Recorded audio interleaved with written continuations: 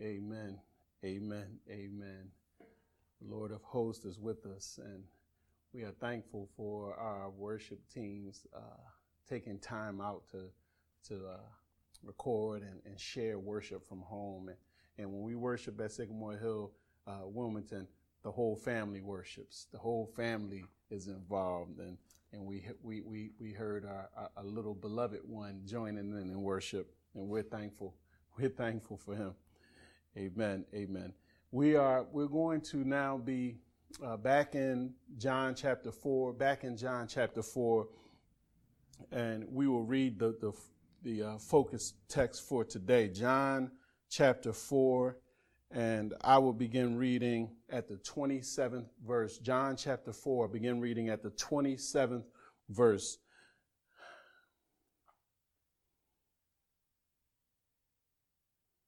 Say amen when you have it. John chapter 4, verse 27. Just then his disciples came back. They marveled that he was talking with a woman, but no one said, "What do you seek?" or "Why are you talking with her?" So the woman left her water jar and went away into town and said to the people, "Come see a man who told me all that I ever did. Can this be the Christ?" They went out of the town and were coming to him. Meanwhile, the disciples were urging him, saying, "Rabbi, eat." But he said to them, "I have food to eat that you do not know about." So the disciples said to one another, "Has anyone brought him something to eat?" Jesus said to them, "My food is to do the will of him who sent me and to accomplish his work. Do you not say there are yet 4 months, then comes the harvest? Look, I tell you, lift up your eyes and see that the fields are white for harvest.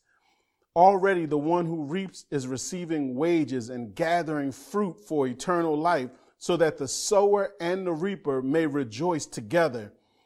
For here the saying holds true, one sows and another reaps.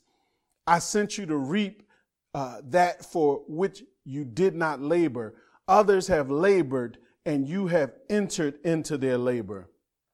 Many Samaritans from that town believed in him because of the woman's testimony. "He told me all that I ever did." So when the Samaritans came to him, they asked him to stay with them, and he stayed there 2 days. And many more believed because of his word. They said to the woman, "It is no longer because of what you said that we believe, for we have heard for ourselves, and we know that this is indeed the Savior of the world." This is indeed the Savior of the world. Lord, we pray that your word would be opened, that your name would be glorified, that your will would be done on earth as it is in heaven, even in this moment, through whatever device, Lord, this broadcast travels. Lord, you rule, you reign, and we thank you. Let the words of my mouth and the meditation of my heart be acceptable in your sight, because, Lord, you're my strength and you're my Redeemer. I ask for fresh anointing to preach and anointing to receive your word. In Jesus' name, amen. Amen. Amen. When the Titanic, the ship, when it went under in 1912, several messages had been sent that said to watch out for the icebergs. Because of busyness with other messages and not being clear how vital the messages were that they were receiving, the folks taking the messages never passed it on. They never sent the warning out to the people who needed to hear. And as a result, over 1,500 people lost their lives. The folks who knew about the icebergs kept quiet. Imagine the impact that one of those vital shared messages could have made for the people who needed to know on the Titanic. In the scripture today, we watch the impact that one witness has on the lives of an entire town. The impact that just one witness has on the lives of an entire town. And the topic and the title of the sermon today is, Can I Get a Witness? Can I get a witness? When we stopped reading last week at verse 26, Jesus had just openly shared his identity as the Christ, the Messiah, with the Samaritan woman there at the well. And before she could respond, the disciples had returned from buying food, and they interrupt the conversation. And it gave the excited woman a chance to go back into the town and share what she'd experienced in her encounter with Jesus with the people back in her hometown. So here we are, and what's happening, the thrust of it is that Jesus uses one willing witness to bring salvation to a city. He uses one willing witness to bring salvation to a city. In the time of, or after Jesus reveals himself, we see in these next verses that we see the woman's witness in verses 27 through 30. We see the disciples receive a lesson in verses 31 through 38. And then in verses 39 through 42, we see the Samaritan's response. We see the Samaritan's response. We see the woman's witness, then the disciples receive a lesson, and then the Samaritans respond, all here in these verses. 27 says, just then his disciples came back. They marveled that he was talking with a woman, but no one said, what do you seek, or why are you talking with her? So the woman left her water jar and went away into the town and said to the people, come see a man who told me all that I ever did. Can this be the Christ? They went out of the town and were coming to him.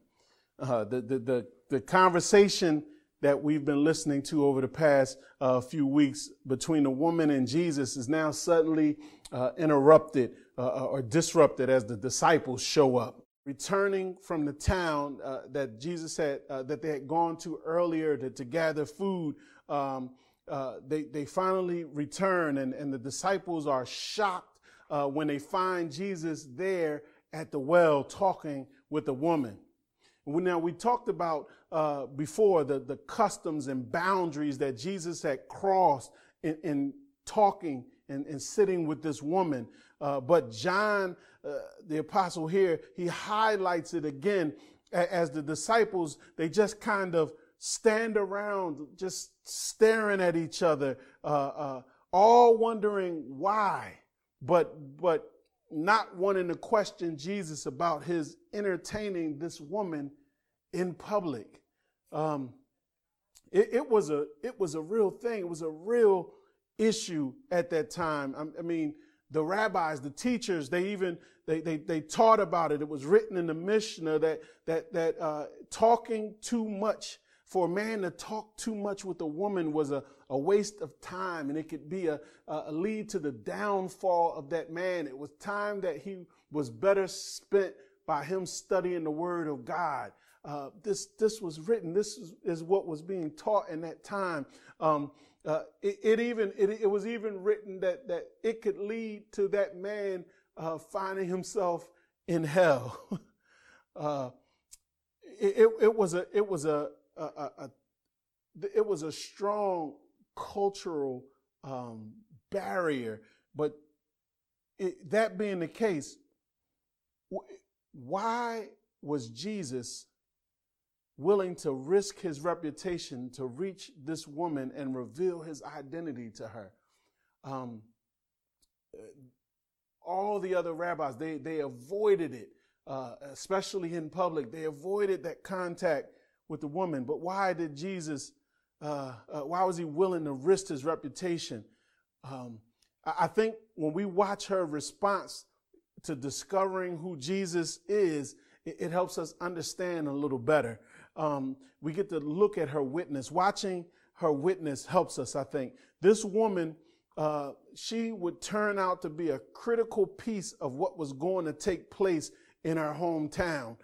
She was actually going to end up being a key witness, not in a judicial sense, but the key to what was going on there in the town. Look at her witness. Look at her witness. She was so enthusiastic finding out who Jesus is that she leaves the well without the water that she came to draw.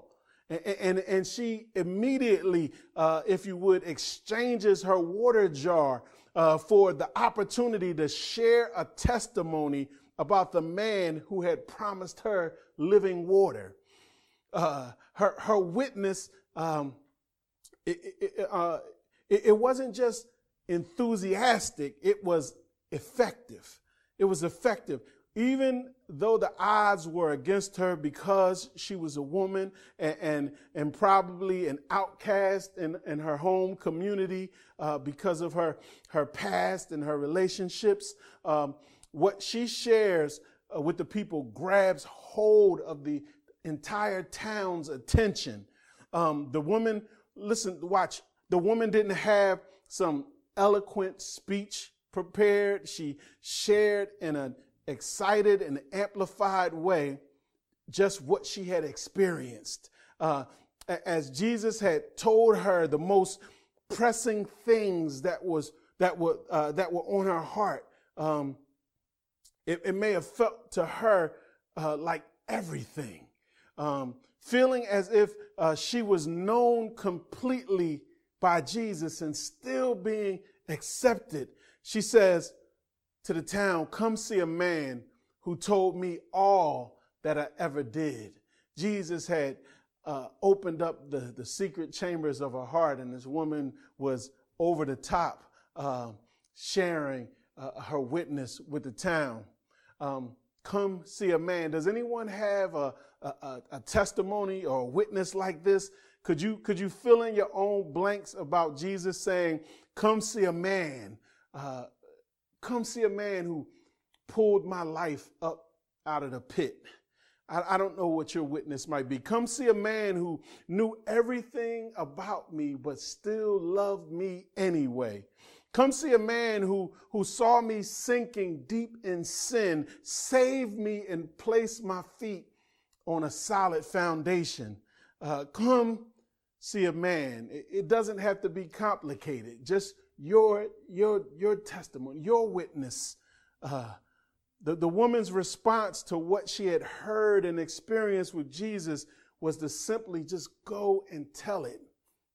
Not sure if the folks in the town would take her word. She poses what she knows now about Jesus as a question, a question that would get their wheels turning. It sounds more like, this couldn't be the Christ, could it? She almost as if she was expecting everyone to tell her no, and she was wrong, but she knew what she knew. And she shared enough that the people of the town began to believe and set out on their way to go and see Jesus, to come and see, like she had said, with all her possible limits as a witness. Her witness was effective. And now, as her witness starts to take effect in the town, it creates a moment of space for Jesus to share a lesson with his disciples that they would need to hold on to if they're going to be engaging this community.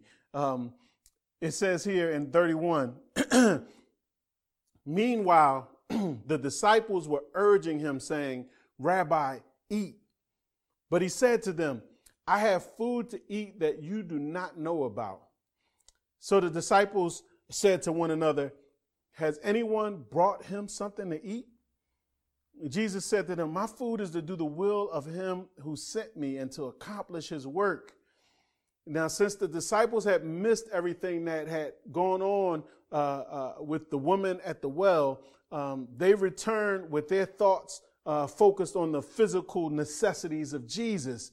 They had left him at the well, tired and hungry, even thirsty, but and probably now showing up, seeing this woman, they thought she could have only made things worse, troubling him in some kind of way. But he has to have something to eat.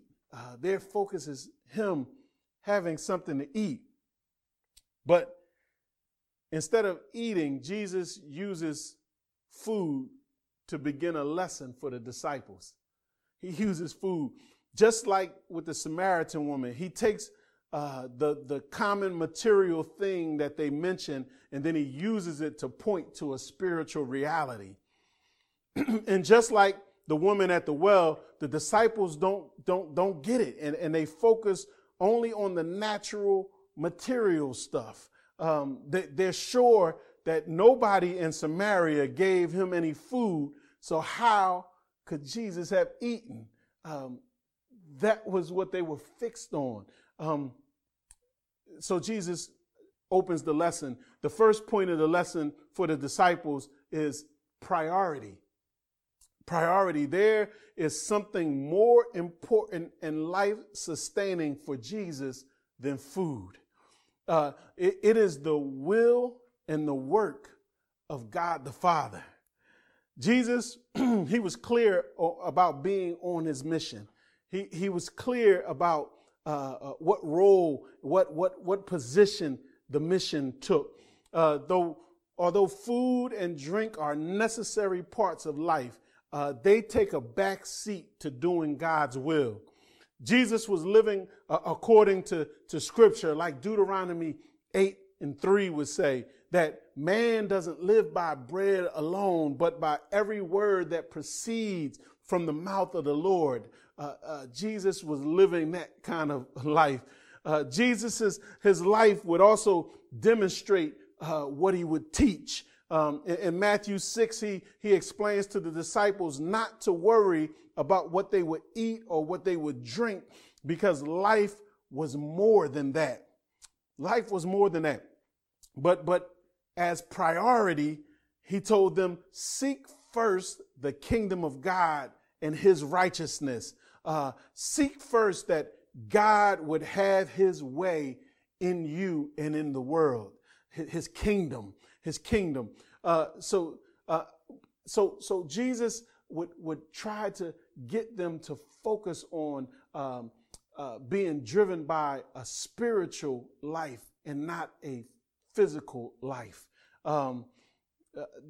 The physical life was there, and the physical life needs to be sustained, but it shouldn't be the driving force. And so we don't get tangled up here like the disciples. To be clear, it's about more than just skipping some meals. What Jesus is wanting the disciples to see is that even the greatest physical need doesn't compete with carrying out God's will. If the food that fuels our bodies is considered somehow secondary, what about all the other things that we put in front of God's will? If food should take a back seat, what about all of the other lesser things that get in the way? This is a call to examine priority and where God's business falls in our lives compared to where it should be. It was a lesson for the disciples, but it's a opportunity for us, an opportunity for all of us. Jesus was more driven to accomplish and complete his mission than MJ and Kobe Bryant were to win championships. The athletes, they would sometimes say ball is life. No, to Jesus, mission was life. Accomplishing what he came to do was life. Now, even though his physical frame was tired and thirsty and hungry, he was sustained spiritually and satisfied by doing the will and doing the work of God, sharing the truth of salvation with the woman there at the well. Jesus was full, if you would. He was full. The disciples would have to learn that making known the work and the person of Jesus was to be their number one priority. Jesus goes on to share point 2 of their lesson. He says, "Do you not say there are yet 4 months, then comes the harvest? Look, I tell you, lift up your eyes and see the fields are white for harvest. Already the one who reaps is receiving wages and gathering fruit for eternal life, so that the sower and the reaper may rejoice together. For here the saying holds true, one sows and another reaps. I sent you to reap that for which you did not labor. Others labored, and you have entered into their labor." What's Jesus showing them here? The second point is that not only was the sharing of Jesus's identity and purpose a priority work, it was an urgent work.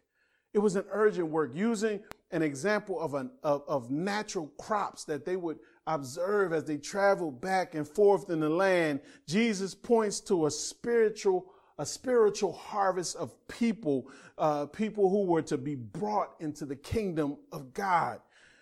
It's possible that he looked into the distance and saw the Samaritan people of the town that had received the witness approaching. Things are already in motion, Jesus is teaching his disciples. Jesus tells them to look, lift up your eyes and behold.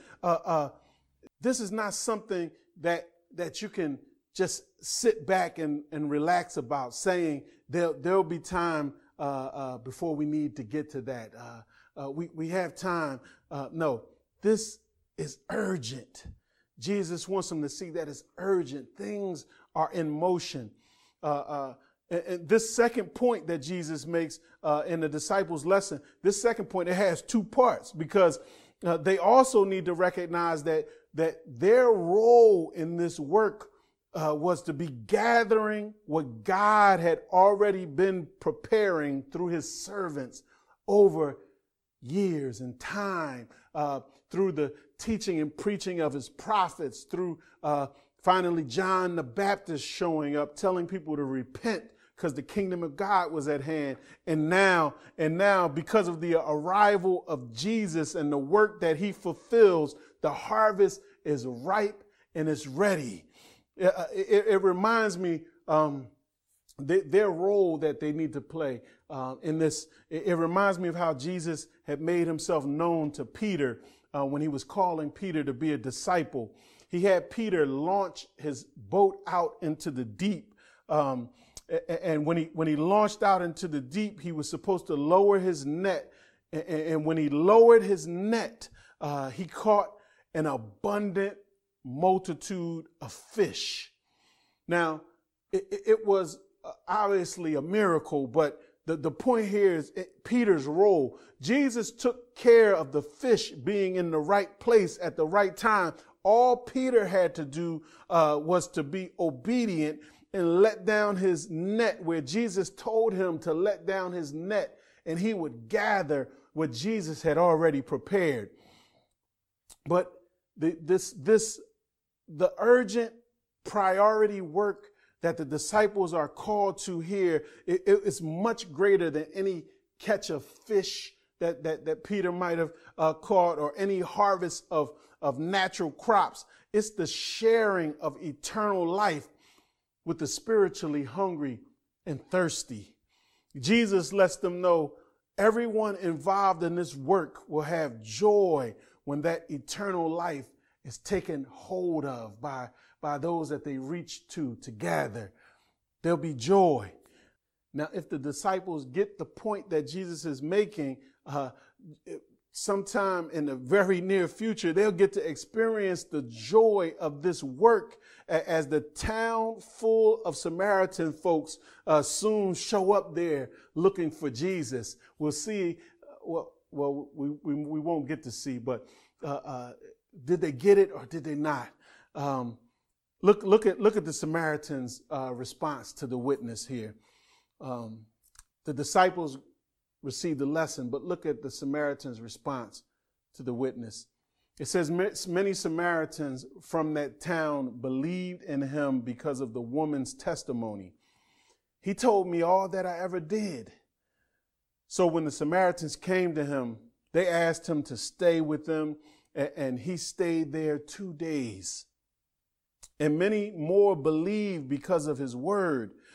They said to the woman, it is no longer because of what you said that we believe, for we have heard for ourselves, and we know that this is indeed the Savior of the world. We see here the impact of the woman's testimony on the town. Look at this. As they heard it, many of them believed. Their spiritual hunger is now on display as they come seeking Jesus and repeatedly asking him when they hear him speak, just asking him again and again to stay with him, stay with them, to stay with them, to stay with them. And Jesus accepts their request and stays there 2 days in that town. We won't understand the tension of Jesus accepting the request, of them requesting for him to stay, and Jesus accepting the request, staying there 2 days. I mean, one commentator noted that him staying there with the Samaritans and eating with the Samaritans for those 2 days would have been something like a person defying segregation in the U.S. in the 1950s, or maybe even apartheid in South Africa in the 1980s. I mean, this was something that was a serious situation. While accomplishing the work and the will of the Father, which was his life, Jesus placed himself at risk. There's a risk to what Jesus is called to do and what we're being called to do. But because of this, these Samaritans, who were considered impure, unclean, half-breeds by the Jews, were now not only hearing, but believing and experiencing the very presence of the Messiah.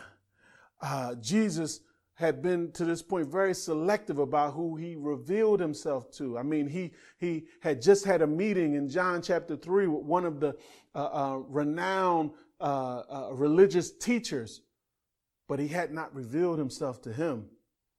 Here in Samaria, with that one woman at the well, he reveals himself. So Jesus used the woman's testimony as a net to draw in the people. But once they came to him, they soon went from leaning on the borrowed testimony of that woman to having their own testimony. They said, listen to them, we've heard him ourselves and we know, we recognize, our eyes have been opened to the fact that he is the Savior of the whole world. The testimonies are getting more and more powerful as we go along. The disciples didn't always see Jesus's mission clearly. He had to tell them to lift up their eyes and look. He had to share lessons with them. They didn't always get the scope of his ministry, but these Samaritans got it. Look at this. It was to them revealed as a worldwide work that was available for everyone.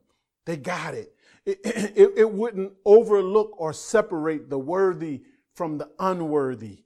That food that the disciples didn't know about, that work that Jesus was so passionate about completing and accomplishing, was the salvation of the world. That's what the mission is.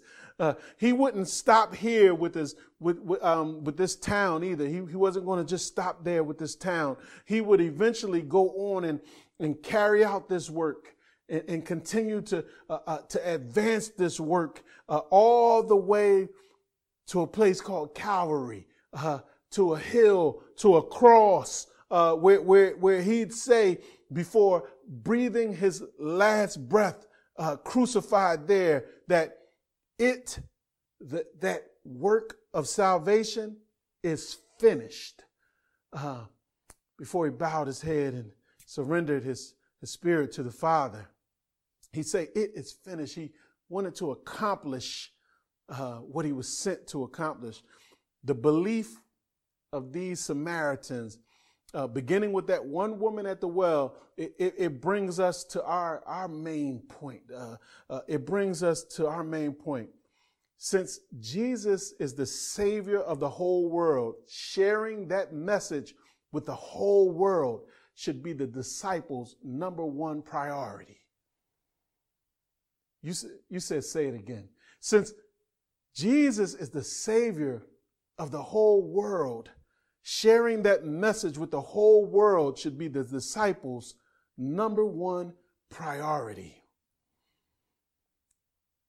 So we never get to see how Jesus' disciples there that day responded when the crowd arrived there in Samaria, and how they interacted and over those next 2 days. But we instead of speculating, we could take this time and just consider our own work. You know, how we responded at the wells where Jesus has placed us. What have we done? What have we shared? And it's a personal time of reflection, right? If we are reflecting on what we've done at where Jesus has placed us, the wells we've been given, and we say that there hasn't been much activity there, we could ask this question: what is it that we need to lift our eyes from to better see the spiritual priorities Jesus has called us to? And when it comes to evangelism, and it comes to this type of contact with people, we live in a world where it's usually kind of live and let live, and we stand and we kind of don't want to bother folks. But hanging back from this work of evangelism could be better summed up as live and let die. We don't get to hang back. It's like not delivering the message on the Titanic. Anyone who's encountered and believed Jesus is called to be a witness. We have to take the call seriously. The scripture says, again, and we can hear what Jesus said to the disciples in the meditation verse. The harvest is plentiful, but the laborers are few. We should pray earnestly to the Lord of the harvest to send laborers into the harvest, starting with send laborers into the harvest. Jesus wants to know, can I get a witness? If you're watching this and you're thinking, I haven't encountered Jesus, so I don't know that to be my assignment, I would urge that you would make contact with us, and so that we can pray with you, and that you would just come see a man. who takes away the sin of the world, who gives life more abundantly. That's our prayer. Let's close now with a blessing. Now may our Lord Jesus Christ and God our Father, who loved us and given us everlasting consolation and good hope through grace, comfort your hearts and establish you in every good word and work. Amen. I'll pray to see you next time.